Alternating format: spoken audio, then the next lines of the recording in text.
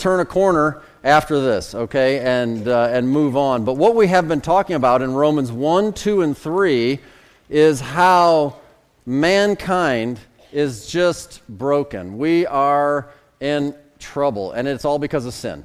And so God does a perfect job, of course, of revealing to us exactly how terrible our condition really is in Romans 1, 2, and 3. And this will be the last part of Scripture that we'll see on this subject. Next week in our Spring Bible Conference, we will also be dealing with kind of the culmination and the application of that. And boy, I really encourage you to come and to be a part of that if you can, Sunday morning, Sunday night, Monday, Tuesday, and Wednesday. Rearrange your schedule however you think you need to, but it'll be well worth your time. Today, as we finish this up, and we are in Romans chapter 3, verses 9 through 20. It doesn't finish chapter 3 because in verse 21, it kind of begins the next section, and we'll see that in due time. But in this section right here, by the time we get to verse number 20, you'll begin to see the light at the end of the tunnel. Okay, talking about sin and man's wickedness and God's judgment has kind of been a little bit of a dark tunnel, okay? But there's a light emerging, okay? And the light at the end of the tunnel is not a train coming at us. It is the light at the end of the tunnel. We are absolutely turning the corner, coming on the end of this. And really, the way we're going to see it is this way. I want to start out with a question for you today, and I don't know if maybe you have ever heard somebody say something like this to you, and it goes like this: whatever is good to you is not always good for you. Has anybody ever said some version of that to you? What is good to you is not always what's good for you, and vice versa, right? In other words, the things that we enjoy are not always the things that are helpful for our lives, right? I mean, it's common today that people don't want to hear the things that they need to hear. People want to hear what they want to hear, right? And that is ever more true than probably ever before. You know, the things that are good to... So take a very simple example. I like M&Ms. Those are good to me. M&Ms be very, very good to me. They're not good for me, right? Okay, but if we're talking about diet or something like that, I get it, right? There's things that I enjoy. They're not good for me. Okay, we get that. But what if we apply that to our behavior? What if we know somebody who is engaged in some socially reckless behavior? I mean, maybe it's drugs or alcohol. Maybe it's some level of promiscuity or criminal behavior. And they're risking harm to themselves. They're risking harm to others. If we just kind of sit by and act like it's okay, in other words, if we are good to them at the moment, it may not necessarily be good for them, that we never help them understand the recklessness of their choices, right? And so this is kind of what we're dealing with. Today, we're going to see this issue, and we're calling it tough love. That's our title today, tough love. Now that expression became popular because of a book that was written by Dr. James Dobson some decades ago called Love Must Be Tough. And really what it deals with is that sometimes it's necessary to say and to do things that are not pleasant now in the short term, so as we can help to really be helpful for the other individual later in the long term.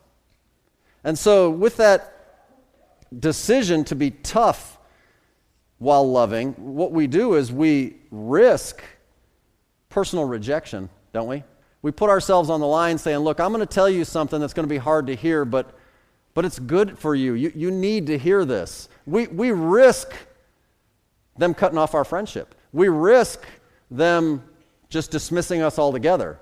And that's not pleasant. Nobody likes that. And so what happens is the pressure of the society comes to where frequently we just don't say anything. But is that really loving? I mean, is it really not more loving to risk personal rejection or to risk some alienation because you really care enough about the other person to try and lead them to true healing, true help? Is that not really caring and loving? Of course it is. And as we finish this section of the book of Romans, really what we see is that God continues this strategy of telling to us honestly the hard truths. But at the end, as we'll see in our second point today, ultimately he starts to give us a hint as to why he has been doing all this. You got to understand, God doesn't give us 3 chapters worth of detailed description of our level of evil just because he likes pointing it out. He doesn't do it because he's on some ego trip and he wants just to show us how much better he is than us. We got that. That's not the reason why he does that. God does what he does for our own good. He loves us enough to tell us the hard truths so that we can ultimately make good decisions that will benefit us in the long run being without end, forever, in eternity. And so he cares enough to do that. It's tough to hear, but it is indeed loving, right? And so that's our prayer for you, okay? Our prayer for all of you is that if you hear a hard truth today, if you hear something that is not immediately just warm and fuzzy and, teddy bears and lollipops and all that kind of stuff, maybe you'll understand that the spirit behind it is that God is trying to care enough about you to help you understand how you can deal with that. So let's just go to him in prayer. Let's ask him to do that, and we'll look at the scripture. Heavenly Father, as we come before you, we are indeed thankful for the truth that you tell us in your word, and even the hard truth, because we know that you love us. And I pray, God, that even as this is the last of these messages that we'll have on this particular subject, I pray that you would use it. I want to pray specifically for that one individual who's here today and is really struggling, and maybe nobody else knows, but deep in his or her heart, boy, it's just been a storm. And they may not even fully understand how it worked out that they're here today. Maybe they come regularly, maybe they're here for the first time. Whatever the case might be, Lord, you brought them here for a reason, so that they could understand that although sometimes truth is hard to hear, man, it's love. And it's like a blanket you want to wrap around them and let them know, hey, there is an answer. There is a light at the end of the tunnel, and it's all about Jesus. And I pray, God, that you would change that life today. I pray that you would teach us your word. I pray that you would help us all to see life as you see it. And we pray in Christ's name. All right, let's look together in Romans chapter 3. I'm going to read for you. Please follow along. Starting in verse number 9, we're going to go to verse number 20. What then? Are we better than they? And let me just stop there for just a second. In the running context of what we have seen, we have just seen God talk about his judgment toward the Gentile nations, the godless pagan nations. And then it switches to the Jews. And last time we saw in the first part of chapter 3 that the Jews were asking, what advantage is it to be a Jew if we're going to be judged just like the Gentiles? And so the we is the Jewish people, and the they are the Gentile people. That is the context of that statement. That's just enough to describe where we're at. What then? Are we Jews better than they? No, in no wise, for we have before proved, in chapter 2, both Jews and Gentiles, that they are all under sin. As it is written, there is none righteous, no, not one. There is none that understandeth. There is none that seeketh after God. They are all gone out of the way. They are together become unprofitable. There is none that doeth good, no, not one. Their throat is an open sepulchre. With their tongues they have used deceit. The poison of asps is under their lips, whose mouth is full of cursing and bitterness. Their feet are swift to shed blood. Destruction and misery are in their ways. It's a tough list. And the way of peace have they not known. There is no fear of God before their eyes. Now we know that what things soever the law saith, it saith to them who are under the law, that every mouth may be stopped, and all the world may become guilty before God. Therefore, by the deeds of the law, there shall no flesh be justified in his sight, for by the law is the knowledge of sin. Okay, with this before us, the first section that we're going to look at is the majority of those verses. It includes that long list that we just read, verses 9 to 18, and the point is going to be described as the hopelessness of man's sinful nature. The hopelessness of man's sinful nature. Now, many of you already understand this, but in the event that there are those who don't yet understand it, the Bible is very clear that we as human beings are not sinners only because we choose to sin. In other words, we would call that sinning by commission. We decide that that's what we're going to do, and we make bad choices, and we blow it. We sin. That is true, but it's not the only truth. Because there's also the truth that we are sinners because the very nature of sin is passed on to us at birth. And so we sin by commission, but we also sin by constraint. I'm constrained to do so. I can't but sin at times because there is a very nature within me that is sinful and drives me to make bad choices. Romans chapter 5, if you flipped over a page or two, you would see in verse number 12, it says, "Wherefore, as by one man," referring to Adam, "sin entered into the world, and death by sin, so that death passed upon all men, for that all have sinned." This nature of sin that came into the human race at the time of that first sin with Adam and Eve is now passed generation after generation after generation to all men. In the beginning, it talks about how God created everything, and when he created man, it says he created him in his own likeness, in his own image. Then Adam falls, and he loses this image of God, and when Adam and Eve finally have children of their own, in Genesis chapter 5, we see that their children are made in their fallen, sinful nature, likeness, image. And so all human beings inherit this sin nature, like it says in Romans 5 and verse number 12. Isaiah 53, that great passage in the Old Testament referring to Christ's crucifixion, in verse number 6, the first part of that verse says, "All we like sheep have gone astray. We have turned every one to his own way." And so the reality of that all-inclusive statement is that, and this is, we think about this, and we may agree or not agree. I just want to think about the fact, that means that even those precious little babies, those gifts of God, when God delivers them to our families, and we're so thankful for them, and they're so precious and innocent and good, according to the Scripture, they also have within them the very nature of sin. And as they begin to grow, every parent knows, all joking aside, you don't have to teach kids to sin. You have to teach them not to, right? Because it comes very naturally, because it is in them. And we can make jokes and we can do whatever we want, but the truth of the matter is that kid does something wrong. Did you do that? Nope, I didn't do it. They'll lie. I mean, we all do that, okay? And they deceive, and they're ridiculously selfish, and the world is only about them, and they demand you whenever they want you to do whatever they want you to do. It's all a part of that nature, okay? That's what they have. So the Bible says, for example, just to reinforce this in Proverbs 22 and verse number 6, "Train up a child in the way he should go." The child won't learn how he should go if you don't train him to know how he should go. We have to teach them not to sin because the sin comes natural. If you went a little further down in that chapter in verse number 15, it says, "Foolishness is bound in the heart of a child." And it never leaves us. It never leaves us. It's bound in all of us. So we go back to Romans chapter 3, and in verse number 9 it starts off, and it says that all are under sin.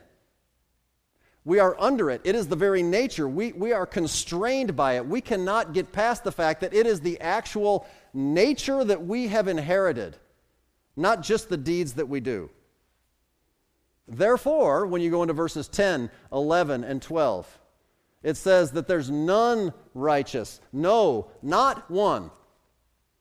They're all gone out of the way. Together become unprofitable. None that doeth good. No, not one. The emphasis just comes over and over. Please do not be confused. It is not in our nature to be good. It is in our nature to be bad. And it's not most of the people, only the very extreme sinners. No, all of us, every single one of us in the eye of God are sinful because of our nature. That is a hard truth. That's tough to swallow. That does not just make you want to wake up and, chirp with the birds in the morning. I mean, that is something that God reveals to us for our own good. In fact, I would offer for you that if it weren't God saying it, you might be inclined to argue that it's not true. But because God said it, we're like, okay. Let's just go on a little further. Matthew chapter 7, verse number 11. If ye then, Jesus says, being evil, know how to give good gifts unto your children, how much more shall your Father which is in heaven give good things to them that ask him? I just want to point out the fact that Jesus Christ characterizes mankind as evil. That's the category we are in. If ye, humans, being evil, can still do some good things, certainly I will do even better things. Don't worry about that. But the category that we are in is evil. We're of a sinful nature. Therefore, even our very best deeds are garbage. And that's what we looked at last week quickly in Isaiah 64 and verse 6. But we are all as an unclean thing, and all our righteousnesses are as filthy rags. Again, if it weren't God saying that, I think we'd disagree. We'd say, look, humanity does some good things. There are people that selflessly sacrifice and help and serve and encourage and build up others. And God says, yeah, but you're comparing yourself among yourselves, and that's not wise. We are comparing now what I see to perfect holiness, and we just don't have it. We couldn't possibly come close. The very best is a filthy rag. It's the very best that we got. So the rest of the stuff is worse than that. So understanding that, and the Bible's very clear about that, isn't it just ridiculous that man would have the audacity to try and stand before God and justify himself? Or to try and justify his sin before God somehow? But because of our sinful nature and our inherent wickedness, we do that. We do that. We try and somehow justify like it's okay. But the truth of the matter is that before a holy God, we left to ourselves. Okay, Jesus ultimately offers us salvation, and that's the great news coming. But for now, we're just dealing with the hopelessness of man's sinful nature. There is no hope. Left to ourselves, the very best that we could do in religious deeds or humanitarian deeds, charitable deeds, is not enough. It's not enough. And God makes it very, very clear that that's the case. I want you to check out what God says in Mark chapter 7. When we think about how we're broken, when we think about how we are, by very nature, we are evil, we are defiled. Let's see Jesus talk about that in Mark chapter 7. In verse 15, it says, there's nothing from without a man that entering into him can defile him. They were arguing about, hey, your disciples don't wash their hands before they eat, and the law says they should do that, and they defile themselves because they don't wash their hands before they eat or something like that. And while that may be gross, that, hey, Jesus says that's not what really defiles a man. He says, but the things which come out of him, those are they that defile him. He goes down to verses 20 to 23, and he said, that which cometh out of the man, that defileth the man. For from within, out of the heart of men proceed evil thoughts, adulteries, fornications, murders, thefts, covetousness, wickedness, deceit, lasciviousness, an evil eye, blasphemy, pride, foolishness. All these evil things come from within and defile the man. That's not all that different from the list we just read in Romans 3. A lot of those things are mentioned in the list in Romans chapter 3. Because it's already inside of us, eventually it's got to just kind of come out. So my question for you is, what do you suppose the most effective way is for all of this evil that's inside of us to come out? What would be the easiest possible way to put on display the evil that's inside of us? Well, the first easy way to see that is in what we say. It's what we say. And 4 separate occasions are mentioned in verses 13 and 14 that deal with your mouth. Their throat is an open sepulcher. A sepulcher is a grave. So in other words, coming out of your mouth are things that associate with death, not life. Things that destroy. With their tongues, they have used deceit. Deceit, lies, misrepresentations, manipulations. The poison of asps is under their lips. Poison causes harm. Poison causes injury. Whose mouth is full of cursing and bitterness. Those are different. To be bitter is fairly clear, right? We're envious, we're angry, and we say things in that nature. Cursing is not just using foul language. Cursing is pronouncing a curse, okay? And I don't want to offend anybody's sensibilities. We're in church this morning. But there's a lot of people out there cursing. When they use a word spelled D-A-M-N, whether you put God's name in front of it or not, everybody is doing that. This D thing, God D this to that. You know how it goes? And people are they're cursing things and people and situations and life maybe is messed up worse than it needs to be because maybe God's answering those prayers. They call God's name, they call out a curse, and stuff's messed up. Our mouths are full of that stuff. I want to draw your attention to another very well-known passage of Scripture that deals with this. It's in James chapter 3. If you'll look there with me, we're going to just read quickly. It's very self-explanatory, but it's very descriptive. And I want you to see how this defilement, this evil, this cursing comes out of our mouths. In chapter 3, we're going to read the first 10 verses. Just kind of listen. My brethren, be not many masters, or teachers, in other words, knowing that we shall receive the greater condemnation. A teacher is somebody who uses words to instruct others. You better be careful because you will be judged on your words. Verse 2, for in many things we offend all. If any man offend not in word, the same is a perfect man, and able also to bridle the whole body. Behold, we put bits in the horses' mouths, that they may obey us, and we turn about their whole body. Behold also the ships, which though they be so great, and are driven of fierce winds, yet are they turned about with a very small helm, whithersoever the governor listeth. Even so the tongue is a little member, and boasteth great things. Behold how great a matter a little fire kindleth.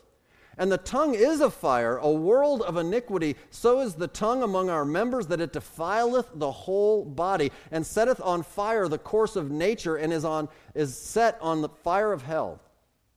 For every kind of beasts, and of birds, and of serpents, and of things in the sea is tamed, and hath been tamed of mankind, but the tongue can no man tame. It's an unruly evil, full of deadly poison. Therewith we bless God, even the Father, and therewith curse we men, which are made after the similitude of God.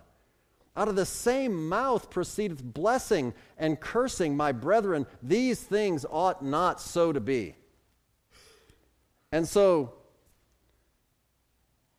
I've often thought of it this way. You really got to watch out for your tongue. Because the tongue exists in a place that is wet, and it is likely to easily slip. I mean, careful, the floor is wet. You might slip and fall if you're at a department store or something like that. Yeah, well, where the tongue resides, it's always wet. And it's the first thing that's going to go. It's the quickest, easiest way to reveal the evil that is inside all of us. The second way that we see described is what we do. And I think they're put in that order for a reason because, face it, we typically say way worse things than we ever really do. You can argue whether you meant it or not, but we say things pridefully, arrogantly. We say things, I'll tell you what I'll do. I'll tell you what I wish would happen. And we don't do all those things, thankfully. But we do some things. And so there's two specific references in the next couple of verses.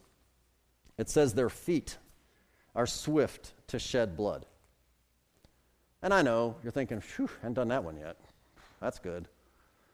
Well, okay, maybe not death, murder. Jesus does clarify that if you are angry with your brother without a cause, that you've already committed murder in your heart.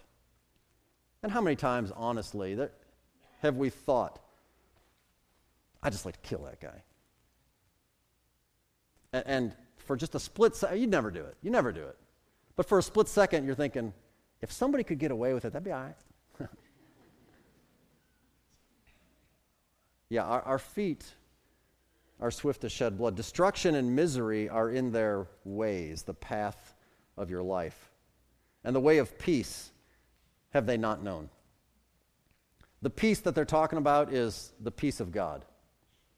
In Romans 5, verse number 1, it says, therefore, being justified by faith, we, people who are saved, have peace with God through our Lord Jesus Christ.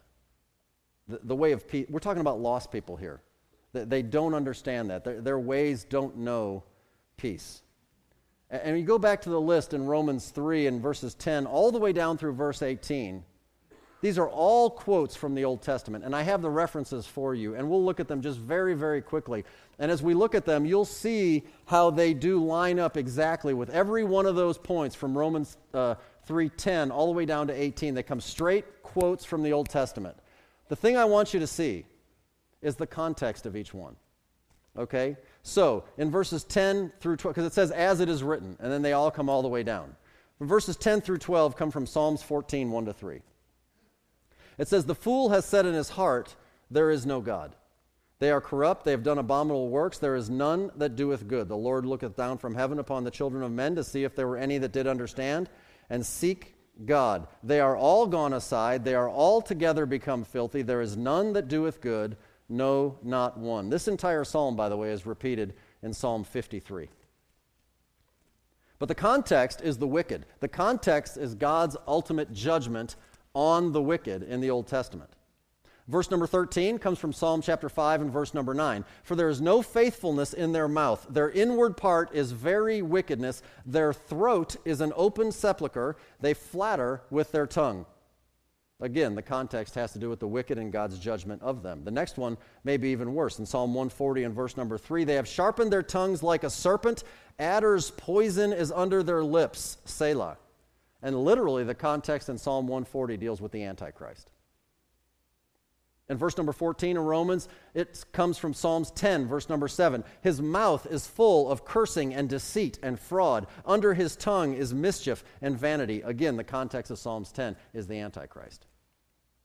Verses 15 to 17, Isaiah 59, 7 and 8. Their feet run to evil and make haste to shed innocent blood. Their thoughts are thoughts of iniquity. Wasting and destruction are in their paths. The way of peace they know not, and there is no judgment in their goings. They have made them crooked paths. Whosoever goeth therein shall not know peace. Again, the wicked in their judgment.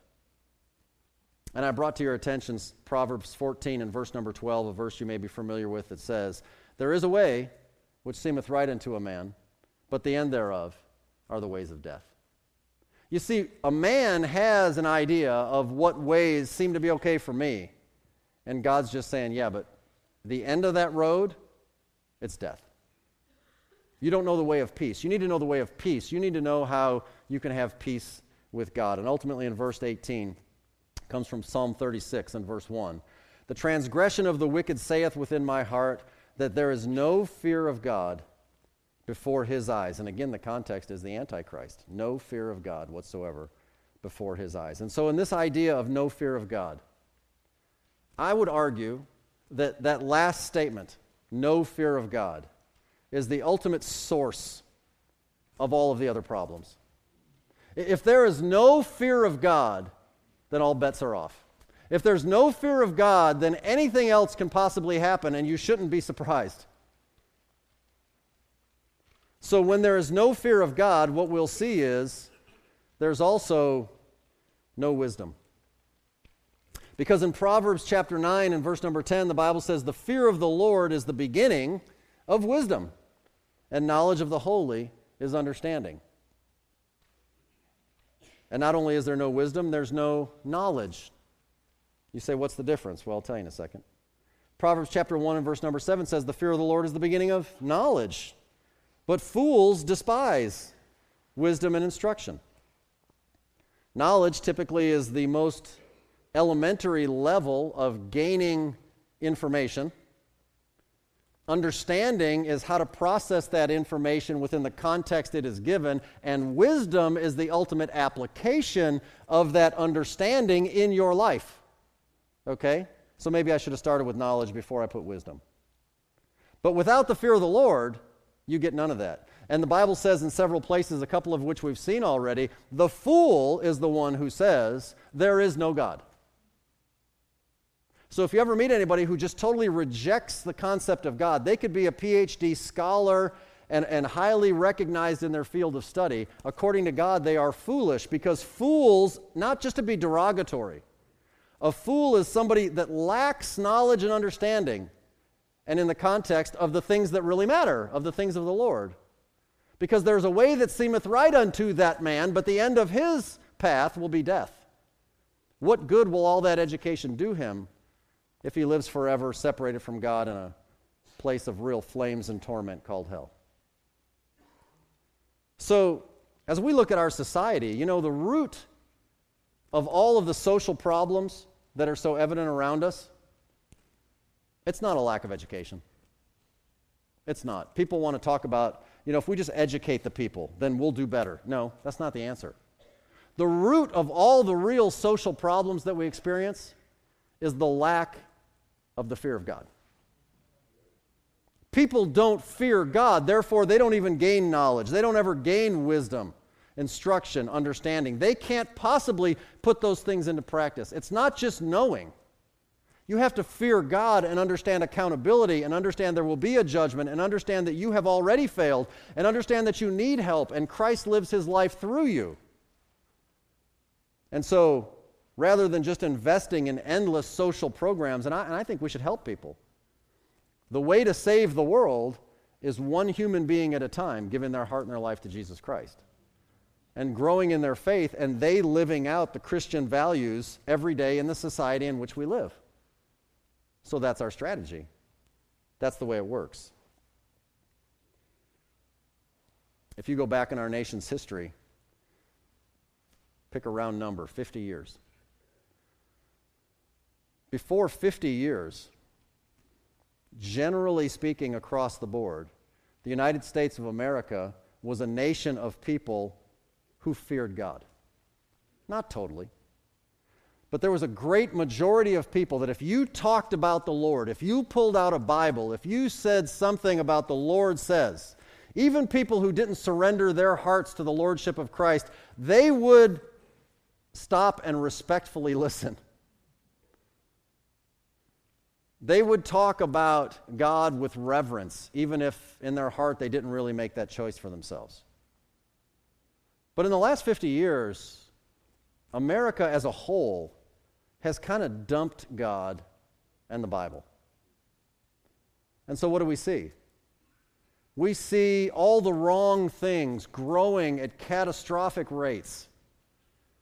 Murders, STDs, crime, all the problems that we have in our society that have grown just out of control have really grown in the last 50 years since we've kind of said no thanks to God. And so our present condition as human beings It's hopeless. It's hopeless. And that's a hard truth. But it's not without love. Because our second point, and the thing I want you to see, is the purpose of God's law. Okay, man's condition is hopeless, but God's law has a purpose. And it's ultimately for our good.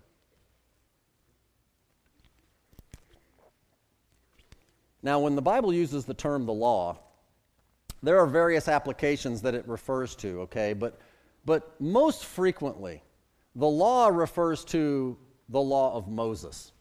And when we talk about the law of Moses, we're talking about the first 5 books of your Bible that were written by Moses, okay? And those first 5 books are typically referred to as the Pentateuch, or the Torah. And so those first 5 books of Moses, most frequently, are the law, okay? And that phrase, the law, sometimes it encompasses the totality of the Old Testament. And when it encompasses the totality of the Old Testament, usually it adds on to it the prophets. So you kind of break 2 general categories of all of the Old Testament into the law and the prophets. And what we see is that term, the law and the prophets, referred to in the New Testament as a reference to the totality of God's Word, which at that time would have only been the Old Testament. And so back in Romans chapter 3, verse 21, which we will begin later as we pick up this study a little later after Easter, it says, "But now the righteousness of God without the law is manifested, being witnessed by the law and the prophets." So we see this term, the law and the prophets, and it's in many places. So I gave you a few examples. Matthew 7 and verse number 12. We saw verse number 11 earlier. "Therefore all things whatsoever ye would that men should do to you, do ye even so to them." We would kind of say that that's the golden rule. Do unto others as you would have them do unto you. "For this is the law and the prophets." In other words, this is the message of God's Word.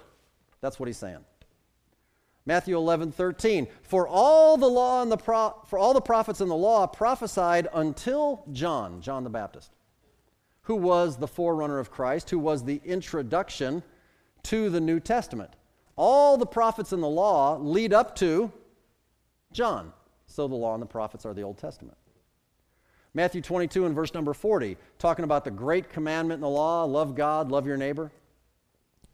"On these 2 commandments hang all the law and the prophets." So if you want to just summarize the first 5 books of the Bible, or all the Old Testament really, it can just be summarized in a general statement: love God, love your neighbor.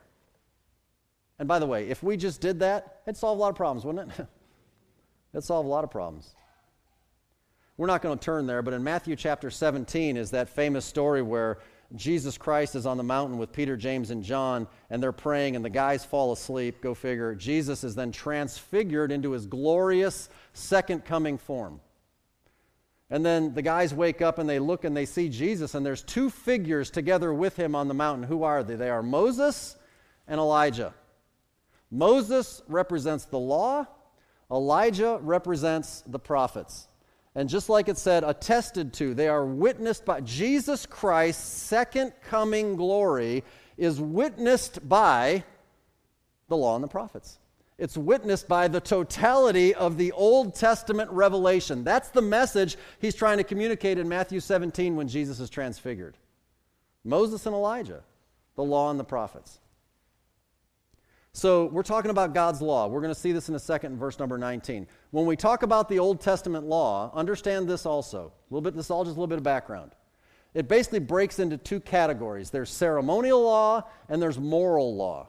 The ceremonial law is the part that was done away in Christ. They were pictures and types that ultimately are fulfilled in the person of the Lord Jesus Christ. These would have to do with the sacrifices and the killing of the animals and the ceremonial washings and the clean and the unclean foods and how to deal with all these situations of life that deal with various degrees of holiness and forgiveness and walking with God. Those were ceremonial. Those are the things that thankfully we do not have to continue to do. We don't have to bring a lamb to Jerusalem. We don't have to put blood on the doorpost. We don't have to do all of those things that the Old Testament Jew had to do. Those were ceremonial law. They were serious back then. They are not any longer required for us today. But the moral law continues on forever. And God's moral law is most accurately depicted for us in the Ten Commandments. Okay? Exodus chapter 20. And most everybody can recall at least a few of those 10 commandments, right? But you don't have any other gods, right? You don't have any graven images. You don't take the name of the Lord in vain. You keep the Sabbath day holy, the only one of the 10, by the way, that is not literally to be applied in the New Testament. Another day's Bible study. Honor your parents, don't kill, commit adultery, don't steal, don't lie, don't covet. Those are the big 10.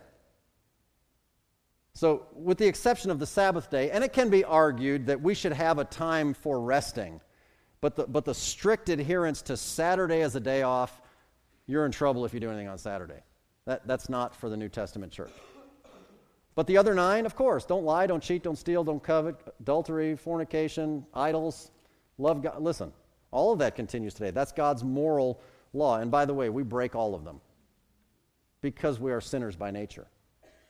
And in case you in your mind think, I don't break all of them, well, let me just give you James 2:10, and then this will just put an end to it. For whosoever shall keep the whole law and yet offend in one point, he's guilty of all. So, look, we just, Dumb and Dumber, bad and worser. I mean, it's bad. It's just not good. All right, back to Romans, verse 19. Now we know that what things soever the law saith, now we know what we're talking about. It saith to them who are under the law. Why? That every mouth may be stopped, and all the world may become guilty before God. What is the purpose of God's law? The purpose of God's law is that every mouth may be stopped. We talked a little bit about this last time. The idea is this: when the sinner stands before God, he arrogantly tries to justify himself. He arrogantly tries to pass off the excuse, it's somebody else's fault. I was born this way. My mom and dad abused me. I didn't get the word of God. God, you gave this woman to me. That's why I sinned. I mean, there's just a myriad of excuses. And God ultimately pronounces his law clearly. And the sinner ultimately says, yeah, my damnation is just. There's nothing more I can say. The law is given to stop the mouths of the unbelievers. The law is given, secondly, that all the world may become guilty before God. By the way, the world is already guilty before God. But really, it's that all the world may recognize their guilt before God.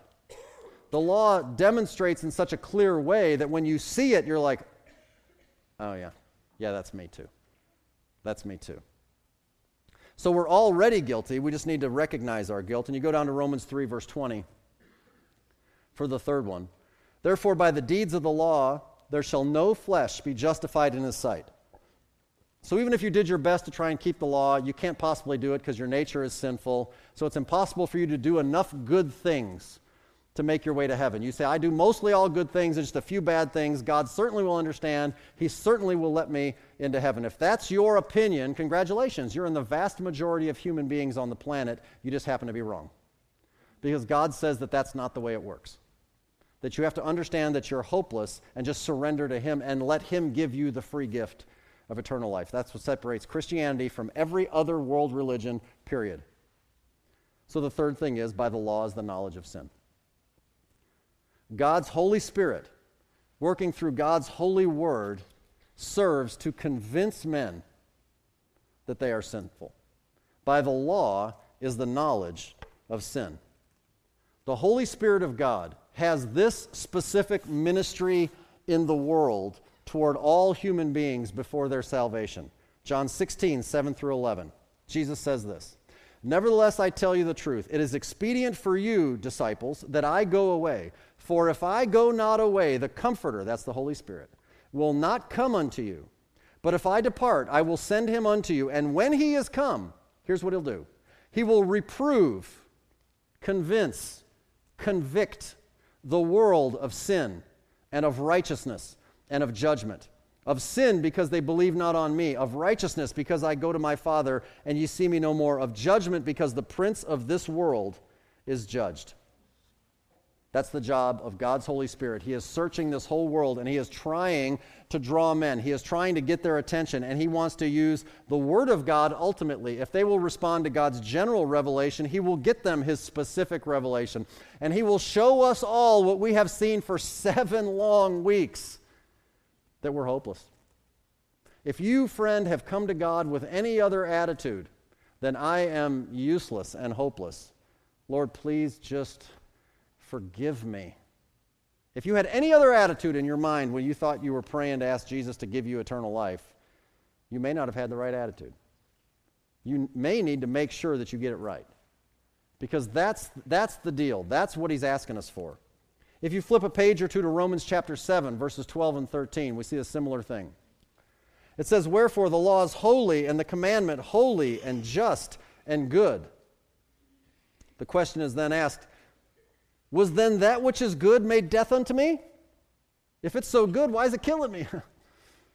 God forbid. But sin, notice, that it might appear sin, working death in me by that which is good, that sin by the commandment, the law, might become exceeding sinful. You see, when we see God's law, when we see his ultimate, perfect, holy standard, unattainable, when we see that, our sin appears before us. When we see that, our sin becomes exceeding sinful. In other words, we look at it and we're like, oh, that really is gross. I didn't think it was so bad until now I realize how bad it really is according to God. If you went up a few verses in Romans 7, I listed it second. Verse number 7 says, "What shall we say then? Is the law sin? God forbid. Nay, I had not known sin but by the law, for I had not known lust except the law had said, thou shalt not covet." And so it's similar to chapter 3 and verse 20. By the law is the knowledge of sin. Why is God busting our chops so hard about this sin thing for all these chapters? Because you must understand who we really are before God, so that, as we turn the corner in verse 21 and to the end of chapter 3, and all through chapters 4 and 5, we understand how we can be justified by faith, and how Jesus Christ is the only person who ever lived as a human being with zero sin, and he was therefore the only one who possibly could have died in our place, because he had no sin debt of his own that needed to be paid. If I were so noble as to say, I will take all of your sin, I will go to hell 1,000,000 times just so that you all can be free, that might sound very noble, but I am incapable of pulling that off. Only Jesus Christ can do that, and he did that. And he offers it to us all as a free gift. And we turn a hard corner at verse number 21 when we come back, and it is good news moving forward. But I'm going to tell you something. If you don't understand the first part, if you don't get the tough part, you don't really get the love part. God loves us enough to tell us the hard truths so that we will finally be broken, so that we finally understand how broken we already are, might be a better way to say it. And we just surrender, and we give in, and we let him be the Lord. That's what the law exists to do. We need to be rescued. The last verse of Scripture I want to show you is Galatians 3, 21 to 24. Is the law then against the promises of God? God forbid. For if there had been a law given which could have given life, verily righteousness should have been by the law. But the Scripture hath concluded all under sin, that the promise by faith of Jesus Christ might be given to them that believe, not that do. But before faith came, we were kept under the law, shut up unto the faith which should afterwards be revealed. Wherefore the law was our schoolmaster to bring us to Christ, that we might be justified by faith. Do you see how God uses his word? Do you see how God loves us enough to give us bad news that has good news coming later? Have you ever had somebody come to you and say, I got good news and bad news. Which do you want first? I always want the bad news first. I don't know about you. I want to end up on a good note, right? And that's kind of what God does here. He gives us the bad news first so that now we are prepared to receive the wonderful, the greatest news ever. But so many people are deceived into thinking that I grew up in church, I'm religious, I'm a pretty good guy, And somewhere in their minds, they think that that's right, that's okay, and it's not right. It's not biblical. And many of those people will find themselves in that category that ultimately stand before the Lord in judgment, and they say, Lord, Lord, haven't we done all these wonderful works in your name? And he says, depart from me, I never knew you. And you're thinking, what?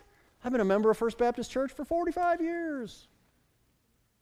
Yeah, that was never the deal, though. The deal was you never really surrendered. You never really turned from your sin. You never really just gave up and just said, Jesus, I can't. Will you please just come and save me? Please It's like you're drowning. Please rescue me. That's the way it works. True salvation, eternal life, y'all, is a big deal. Amen? You got to get it right. There's only one way, and it's Jesus. It's not religion, it's not good works. There's only one way. All of your church attendance and friendly, neighborly, that makes society nice. It does not earn you favor in eternity. That's why Jesus said to Nicodemus, you must be born again. That's what we have to do. It's full surrender. You beg for forgiveness. But you will never beg for forgiveness unless you are convinced that there's no hope for you left to yourself. I'm so thankful. I understood that 30 years ago, and I only had to hear it once, and I got it. Some people need to hear it more. It doesn't really matter. If you hear it today, God is just, his heart breaks for you. He has done this to help you. It's tough love. Our first point is tough. The second point begins to turn the corner on love. So don't be upset that God speaks so negatively about man's condition. Because like a caring physician, he tells you the truth, and then he offers you the cure. What I just can't understand is that people get mad about the truth and reject the cure. Can you imagine? You go to the doctor and he gives you that terrible news that nobody wants to hear. You have some terminal disease, you have cancer, you have something. And he says, but hey, you know what? There's a new cure that just came out, and listen, it's been proven, and we're going to offer it to you. And you're like, I cannot believe you told me I had cancer. You could keep your stinking cure. No, nobody would ever do that. But people do it with Jesus all the time. It's crazy. It's crazy. The fool has said in his heart stuff like that. I want to offer you an invitation. And the invitation is just very simple. Are you sure that you're born again? You may be very religious. You may have been in church all your life. Are you really sure? Listen, are you so sure that you're willing to bet your eternity on it? Because that's what it's all about. Don't be embarrassed. If for some reason you think, man, you know, I'm nervous. I'm now nervous. Well, why don't you just get it right today? God's invitation to you is one of love. To just surrender it all. And what will happen is, not only will you receive the gift of eternal life, but he will begin to give you a power for living. That it's not you that has to live the Christian life anyway, it's God living through you as you continue to live a life of surrender. If you haven't embraced that yet, would you embrace that today? Would you be willing to do that? Let's close our eyes and pray together. And in so doing, I want to ask you a question. I do this every week. I mean it every week, and I mean it today. If you are here and you would say, that's me, Jeff, I don't care if this is your first time. I don't care if this is your 100th time. I don't care if you've been coming here all your life. You know what? Today is the day I need to just surrender it all. I'm not sure I ever really did that. And could I get a little bit of lights up in the balcony? Because I want to see if anybody's going to respond. If that's you, and you would just say, honestly, pray for me. I'm not sure I'm saved, but I want to be today. Would you just raise your hand? Just raise it and hold it up. I got some folks in the back. I got some folks in the front. Anybody else? Anybody upstairs? I just want to pray for you, understanding. Somebody in the balcony, too. God bless you for being honest. Somebody here, too. Thank you so much. Nobody's looking around and nobody's going to bug you. I see you. Thank you so much. Anybody else? Just pray for me. I want to surrender my heart to him the right way today. Anybody else? Just pray for me. Amen. Thank you. I'll pray for you. Let's pray. Lord Jesus, thank you for loving us. God, you are love, and you demonstrate love, and you communicate love in tough ways sometimes. And honestly, these 3 chapters, even as the pastor of this church, it's been weary for me to over and over and over again, week after week, emphasize how bad we are. Lord, I'm so evil, it bothers me to hear it, and I already knew it. I'm so thankful for these precious souls who today are saying, man, I want to get this right. I don't know what they had been trusting in. It doesn't matter. Today is the day they are going to acknowledge, Lord Jesus, I got nothing. I agree with you. I give up. I'm tired of running my own life. I'm tired of being the one who's in charge. I'm tired of calling the shots. It's not working. Please come and forgive me. I give it all to you. Just wash me. Forgive my sins. Come into my heart. Come into my life. Give me new life. And Lord, I'm not much, but whatever I got, I give it to you. I surrender it all. And I commit to follow you and to do whatever it is you tell me to do. I have no idea what that means. Whatever it means, I'll do it. Lord, I also want to pray for those that would know that they truly surrendered all. They would know that they're saved. But you know, in the course of life, maybe they decided to take the reins back and take over their own life for a while. And maybe it's not going so great. In fact, when we do that, it never goes great. Maybe today would be the day that they would just renew their commitment to you. That today would be the day they would just once again say, Lord, I surrender all. I give it all to you. Because really, when I'm in charge, I just blow it. Please, Lord, just let your Holy Spirit flood this place, flow through us, and just flood our hearts with the love that you have given us. And let us, Lord, just truly demonstrate the reality of what we just prayed. We pray in Christ's name. Amen. Let's stand up, everybody. You can see that the worship team is here. We're going to sing another song. We're going to receive our offering, so please be faithful with that.